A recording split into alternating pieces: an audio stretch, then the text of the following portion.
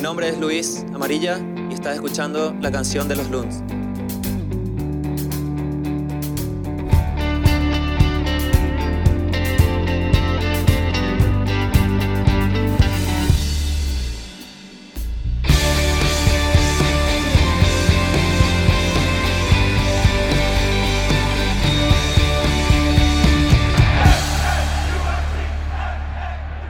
Good morning, afternoon, or evening, depending on when this finds you. Welcome to the Sound of the Loons podcast. I'm Steve McPherson, and I'm joined by Calebzander Hamilton.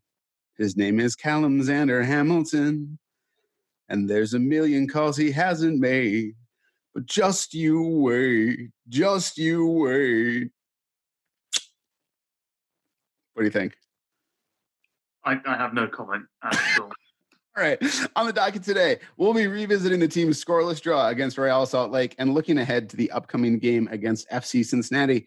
But first, we wanted to take a moment and give a shout out to the presenting partners for our 2020 season: Allianz, Allina Health, Bell Bank, Blue Cross and Blue Shield of Minnesota, Federated Insurance, and M Health Fairview. We really want to thank those sponsors for sticking with us throughout this weird and wild season. To learn more about any of our partners, you can visit mnufc.com/club/partners. Callum Williams, I went camping.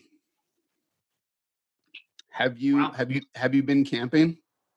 Yes, in the UK, and it rained all day, and I spent 24 hours in a tent, so I decided to never go camping again. That's my camping experience. Camping in England, it's going to rain all day, of course. Yeah, and I've never been back since. I should really do it, actually, in this country. I'm just not a fan.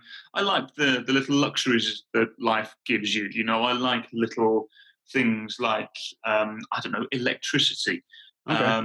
And I just, haven't really got any sort of interest in the whole outdoorsy type thing. Although I would like to go on a couple of different hikes and whatnot, just not got around to doing it yet. So, maybe there'll be a little bit of camping in there at some stage. How was the camping experience, Steve? Where did you go?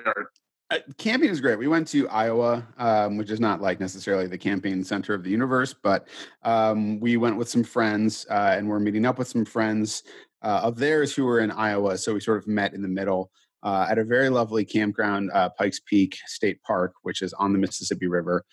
And it's the third year that my family has gone camping, and I'm not. Although I do like the outdoors, I have not really been doing a lot of camping in my life overall. I slept outside. You know, I would like go to friends' houses, and we'd have bonfires and sleep out by the bonfire. But that's about as far as it went. But every year we've sort of acquired another element of camping. The first year we were totally unprepared. So we borrowed a tent, we borrowed everything. Then we bought a tent, we bought, some headlamps, and we bought a couple, so we're sort of like gradually acquiring more elements of camping. And I got to say, at this point now, 3 years in, having gone a couple of times, like I'm into it. And I hear you about the little comforts of life, but I have to say that there are certain little comforts that come with camping that you just treasure in a way that's totally different from your regular life. Like the fact that, you get one of these little propane stoves and you can heat up water. And so to get up in the morning and heat up the water and then make coffee in my AeroPress and just have it in my little, metal camping mug sitting in a camping chair under some trees. It's beautiful. It really lets you focus in on those things, and it's great. The thing that's ridiculous, we still camp in tents. There's the amount of RVs out there is just ludicrous. Like you go to a campground and it's like 90% RVs, and I mean, A, it's a lot of money, but B, I'm like, I don't really get it. Once they get to a certain size, you get a little pop-up camper, okay, but like you're basically carrying your living room around with you. And it seems like maybe you could just stay in your living room. My other shout out is for walking tacos. Have you ever had a walking taco? No, I haven't. Okay. Highly recommend this. It's excellent for camping, but also just for a lazy evening. You would make a batch of taco meat as an American would, with ground beef and some sort of crappy taco seasoning. And you get a box of chip bags, like individual sized chip bags, like Doritos and Fritos are what you really want. And then you open up the chip bag and you smash up the Doritos, and then you put in taco meat and like lettuce and tomato and salsa and cheese. And then you just eat it out of the bag with a fork. And it's terrific. They're great. And it's great for camping because then you basically just have, like, we have camping utensils that we wash, but you have like a fork and then you throw the bag away, at the dump site of the camp. So very little cleanup. You just got to heat up the meat on your fire or your stove. But they're just walking tacos. They're super satisfying. As someone I grew up on taco meat, and it's a great thing. Where can one divulge in some of these tacos? Where can we get them? I mean, you got to make them yourself. I don't think there's. I think you could. I think you could. I'm sure some enterprising food truck out there will give you walking tacos if you find the right one. But I would say it's just you just got to do it yourself. It's just a fun little trashy thing to eat every once in a while. I wouldn't eat it all the time, but it's pretty fun. Do you have any trashy foods maybe from England or something else that you're like, oh, this is terrible and low rent, but I love it? Oh, wow. Well, you know me, Steve, I'm all about fun and trashy. I'm just trying to think now. Probably the only real thing I can think of right now that would be of any sort of comparison, but it isn't really, is probably when you order fish and chips in England, it usually comes in like a paper bag. Sure. You can see the grease sometimes just dripping out. And in terms of like the walking thing that you're talking about, you can actually order a cone of chips at my local chippy back in England, and it's literally just styrofoam cup, a cone version of it, newspaper inside it, loads of chips inside it, salt and vinegar, and whatever sauce you want. And I remember vividly, the last time I had one of these, which was a couple of years ago now, seeing the grease just drip from the bottom of the cone. And I just thought to myself, this is so incredibly bad, but it's equally as good as well. Sure. You know? You just save the grease, just put it right back into the hair and just, slick it back. Absolutely, yeah. Yeah, totally. Absolutely, yeah. That sounds delicious. Have you been to Anchor Fish and Chips here in Minneapolis? No, you've told me about it. I've had several people recommend it as well. Maybe when the world hopefully gets back to normality, I'll give it a try. But sure. I've not been. I've driven past it. I know where it is. I will get there at some stage. That'll be my promise to myself. Once the world gets back to normality, I'll go to the Anchor. Post-COVID fish and chips. Yeah, that sounds great. All right, let's move on to soccer. Let's talk a little bit about Real Salt Lake. I think I would like to start. I'm not going to have an opening statement here. I would like to hear what your perspective was on the game from the booth, and then we can go from there. Okay. I thought, obviously, it was a game that was overshadowed with disappointment because it was a situation where Minnesota should have really claimed all 3 points. I think we have to give credit where credit's due to the goalkeeper for RSL. Andrew Putner had a fabulous evening, probably the best evening he's probably ever had in Major League Soccer.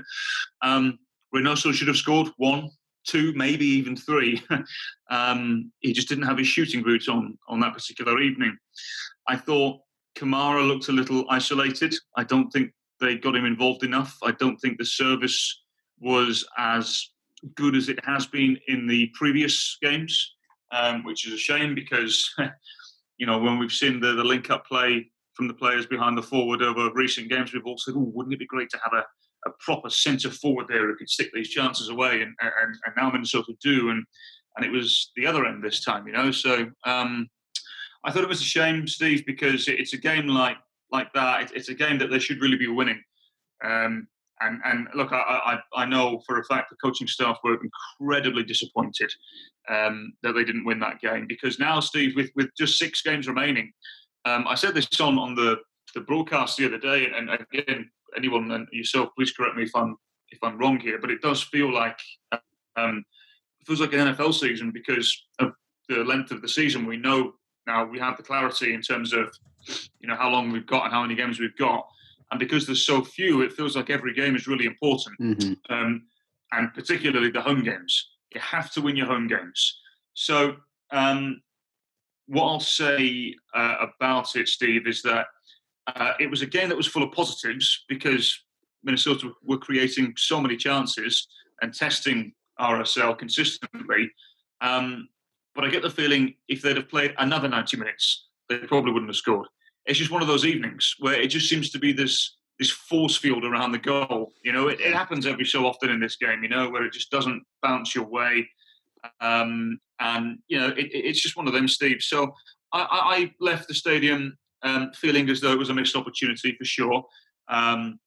We spoke to Jan Gregush on our post-game show, and he essentially said the same as well, is that we did everything right. It was just in the final third where we weren't good enough. And I have to say I agree with that. I thought it was an evening that was overshadowed by, what if? And Minnesota can't afford to have too many of those evenings, particularly at Allianz Field. Yeah, I think it's one of those things that any team can have a night like that. It feels acute for Minnesota United because I feel like that everything looked good except the final third or just finishing the chances that were created is something that comes up a lot. And it's one of those things that is supposed to be solved eventually in a lot of ways by Reynoso and by people being healthy, and then this season, specifically by Kai Kamara coming in. But you can't get Kamara to score if you can't get the ball in his head. And it's one of those, like you were saying about the service, that normally we've seen games like against the Philadelphia one from last year comes to mind, where there's so many crosses going into the box and then just nobody there to put it in. This was like, well, you've got the guy, but the crosses aren't coming. And some of that comes down to health and who's playing where and all of that stuff like that.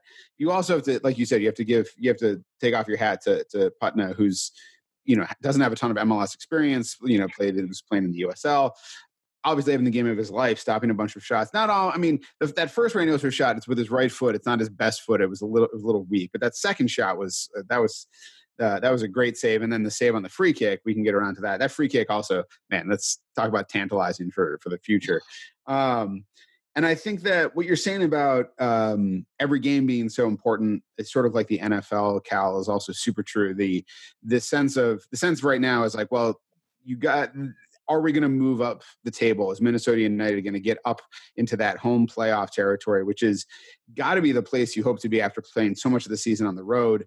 If you can play games at home, you got to like those chances. It gets a lot worse if you have to go on the road. So is Minnesota United going to be able to get from 6 up to that upper echelon of the top 4 slots basically at this point?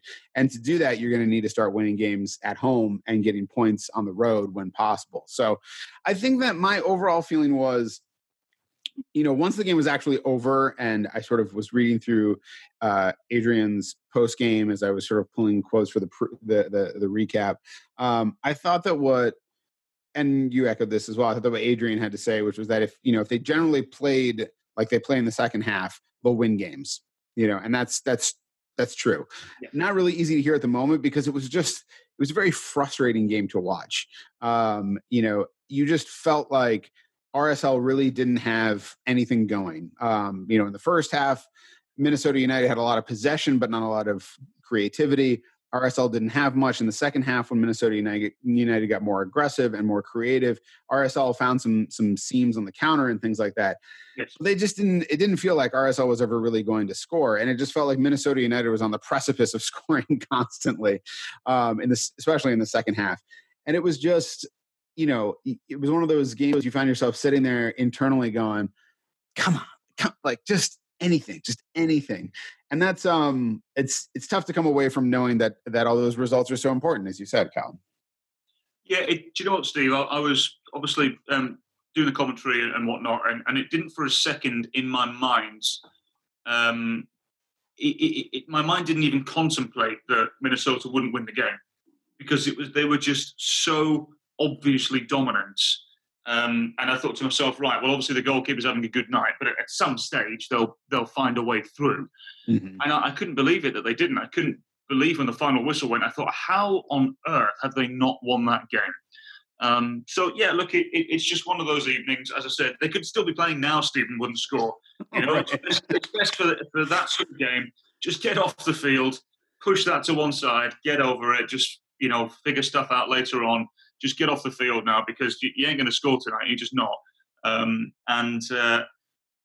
like I think you said Adrian had said something similar, Steve, but I completely agree in the sense that if Minnesota play like they did against RSL, if they play like that against FC Cincinnati, it shouldn't be any problem. Yeah, for sure. I think that, I mean, it was not just, we talked about Reynoso's shots, that his two shots, one of those should have gone in early, and then that free kick again. And then to add on, like, that scramble that Kamara was involved in front of right around the 6-yard box, was in the 68th minute, where it's like, the defender fell in and squirted out from under him. And you're like, how do I'm not blaming Kai here, but one of those things that, like, you're the 5th leading goal scorer in MLS. Like, how does that not end up in the back of the net? Asani should have had a banger, that missed by, it was off sideways, but I think it was wide left. But, Dibassy had a header that hit the post. It was like, it's crazy, because you think, I sort of forgot, because I was like, yeah, they had a lot of opportunities. And I watched the highlights and I was like, man, they really, not much, and then really, man, like a ton of opportunities. And that's it's just tough.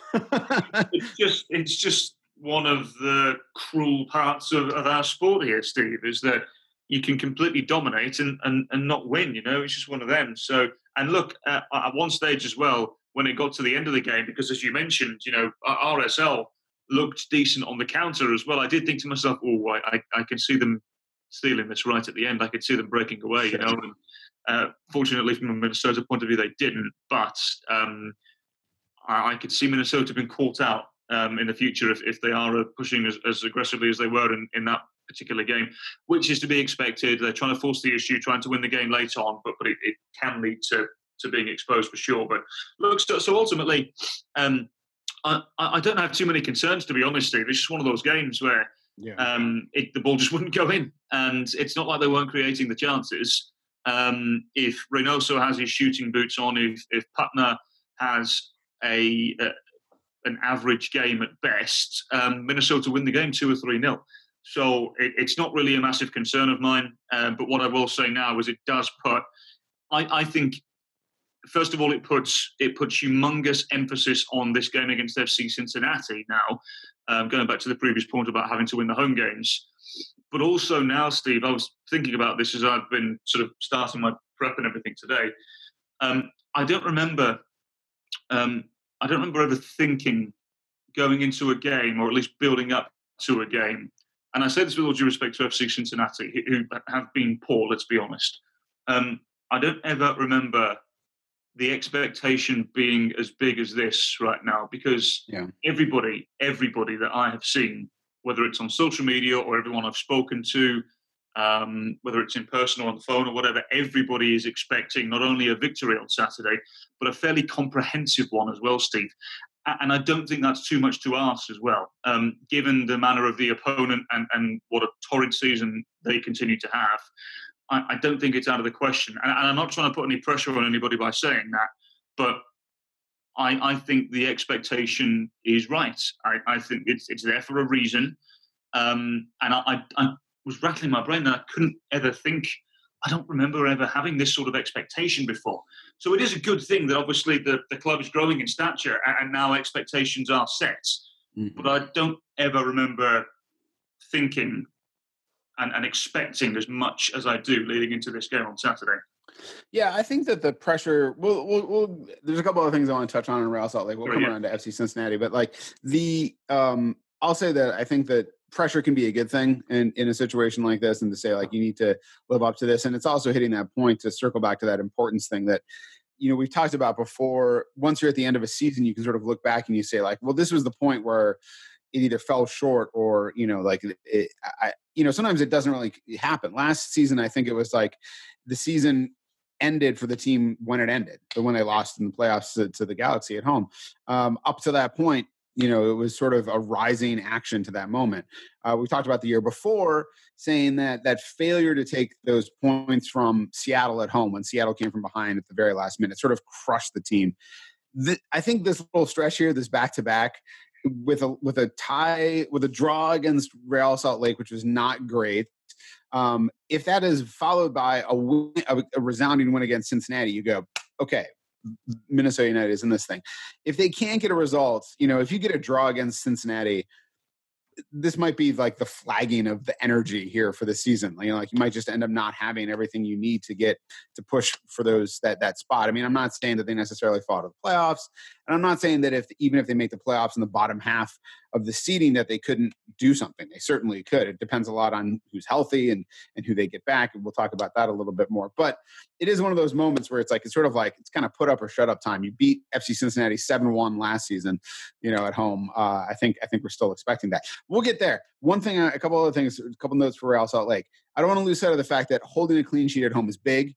That is excellent, and the defense should be applauded for that work. I think that, although I think that in some ways it's felt like both Romain Métanire and Chase Gasper have not been as effective offensively as we've seen them be in the past recently. They've been very good defensively, and Michael Boxall continues to be a really tremendous center back for this team. So I just wanted to make sure we gave a shout out to the defense, Cal.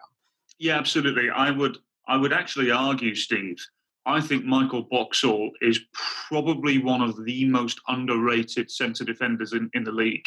He gets nowhere near the attention he deserves. Yeah. He's been a colossus for Minnesota since coming in. He really has. He's only was one little bad spell when I remember he was out of the team for a week or two, but then was still training and being a professional and training to the standards that he holds himself to.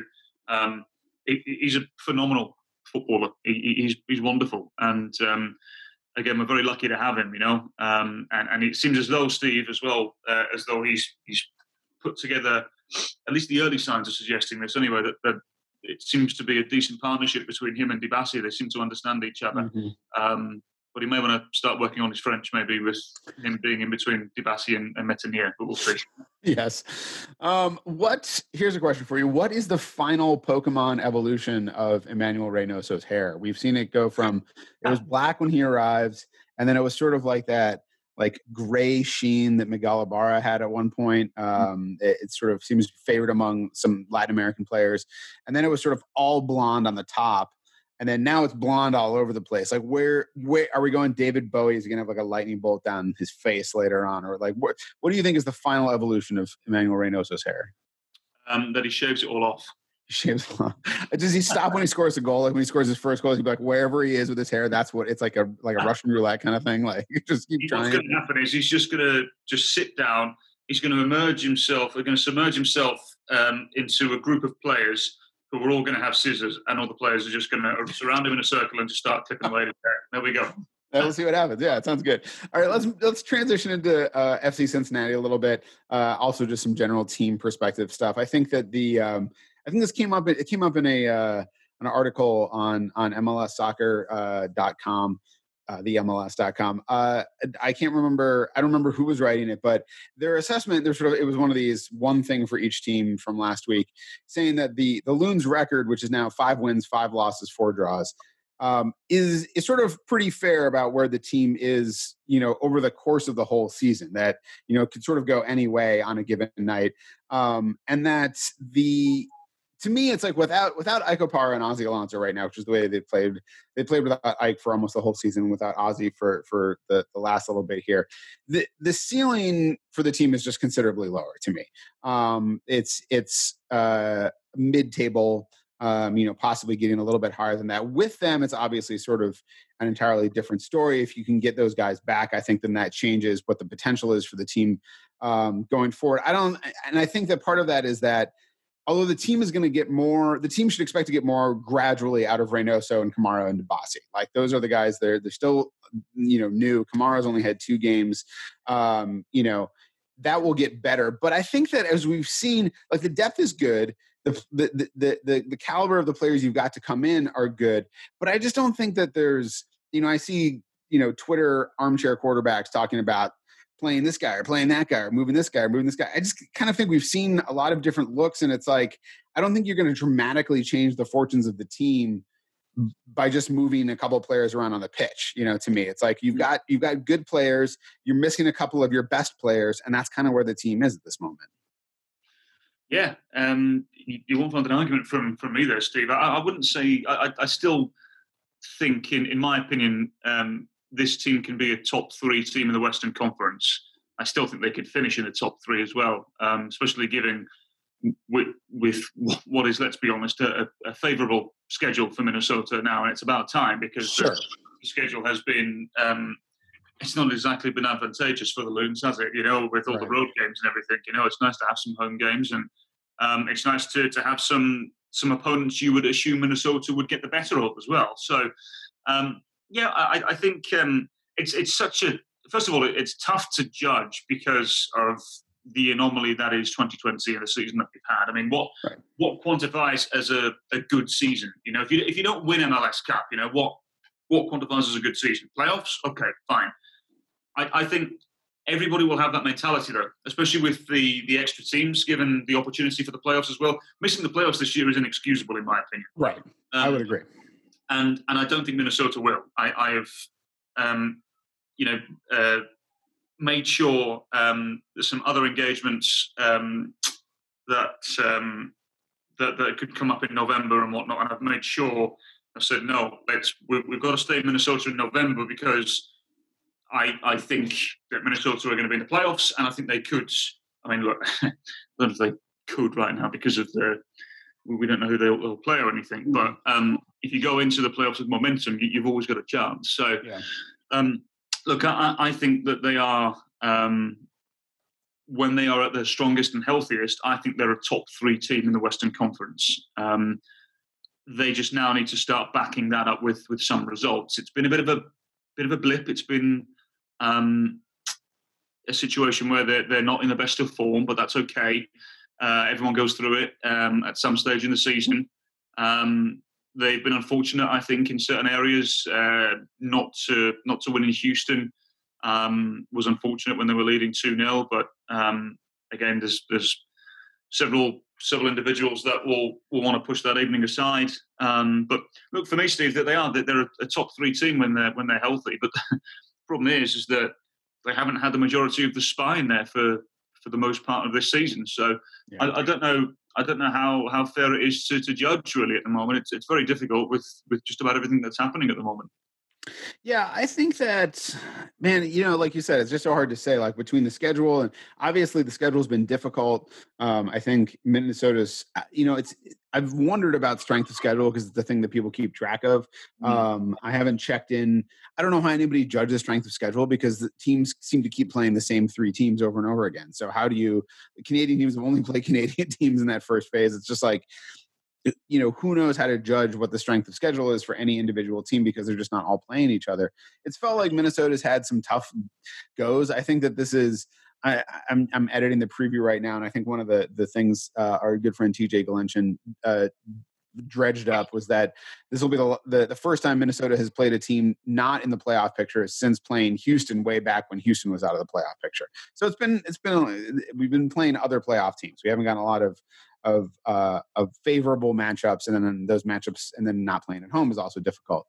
I think that, to my mind, if we're looking at more or less this level of health for the rest of the season collectively, sort of with what we've dealt with, if we've got the schedule is a little more favorable and improvements from Reynoso, Kamara, and Dibassy, again, not improvements like they've been inadequate, but they'll get better. I think they're a top 3 team in the West, but probably not number 1 or number 2. Is kind of where I'm, and maybe 2. I think like it's going to be hard for them to see them as a number 1, like a top team in the West. But I could see a top 3 team, top 3-4. I think certainly is doable. Let's turn a little more specifically to Cincinnati, Cal. Cincinnati was defeated 7-1 last year by Minnesota United in a game that was a lot of fun. If anybody was watching and had a good time at that game who was a Minnesota United fan, I can tell you that much. They have not gotten markedly better since that point. Like, they averaged 0.71 points per game last year. They're at 0.93 right now. They're the only team with fewer than 10 goals on the season. They've just not scored. They brought in Jurgen Locadia and Yaya Kubo, who have 3 goals between them, which is not tremendous for your designated players. They do have 7 clean sheets, I will say, though. So, the defense is they've got some elements there. Give me your perspective on Cincinnati. I have not actually seen Cincinnati play this season, I think, just because it's, the amount of games we've been playing, all I've had time for is Minnesota United games, basically, and the occasional odd game, and usually them being on the in the East and sort of Eastern Conference stuff, their games are usually over. Like I will watch the next game after a Minnesota United game, but that's a West Coast game usually. Right. So I have not seen a lot of Cincinnati. I'm sure you're into your prep by this point. So what is your take then? Yeah, I am 63 minutes into their last game against New York City at the moment, and have seen a handful of their games over the course of the last month or so, and the results are telling. They had, was it 3 0-0s in a row at one stage, which suggests, yes, they have gotten a lot better defensively because they were absolutely putrid last year from a defensive point of view. But they still have a really big issue, and that is scoring goals. In the last 9 games, Steve, 2 goals. Yeah. You know, I mean, it's a big issue for them. And as you said, it's not like they've not spent money either. I think Kubo probably hasn't worked out. Let's remove the probably. He hasn't worked out to the level that they would have wanted him to. Jurgen Locadia is an interesting one, Steve, because he's very, very, very quick player. He's a good player. I actually had the pleasure of calling one of his earlier games when he was with PSV Eindhoven. I was doing an Eredivisie game, and I can't remember who PSV were playing. But he came into the game. He started the game from what I can remember. And it was just when he was just starting to become a first-team regular. This was 5 years ago, maybe 6 years ago now. And he was really good. I was a big fan, still am a big fan of him. And there's a reason why Brighton and Hove Albion paid, $19 million for him. So, you know, he's a very good player. But for PSV and for Brighton and Hove Albion, he's been playing in the wide areas. Most of the time at PSV in particular, they played a 4-3-3.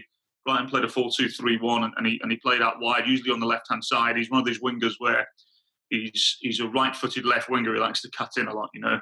But he's perfectly capable on his left foot as well. But his preference is to cut in on that right-hand side, or inside rather, with that right foot. But he's not been playing out wide for Cincinnati. He's been used as a centre forward, which I understand why, because he's got bags of pace and he can clearly score goals. But I think he's probably best suited as a winger.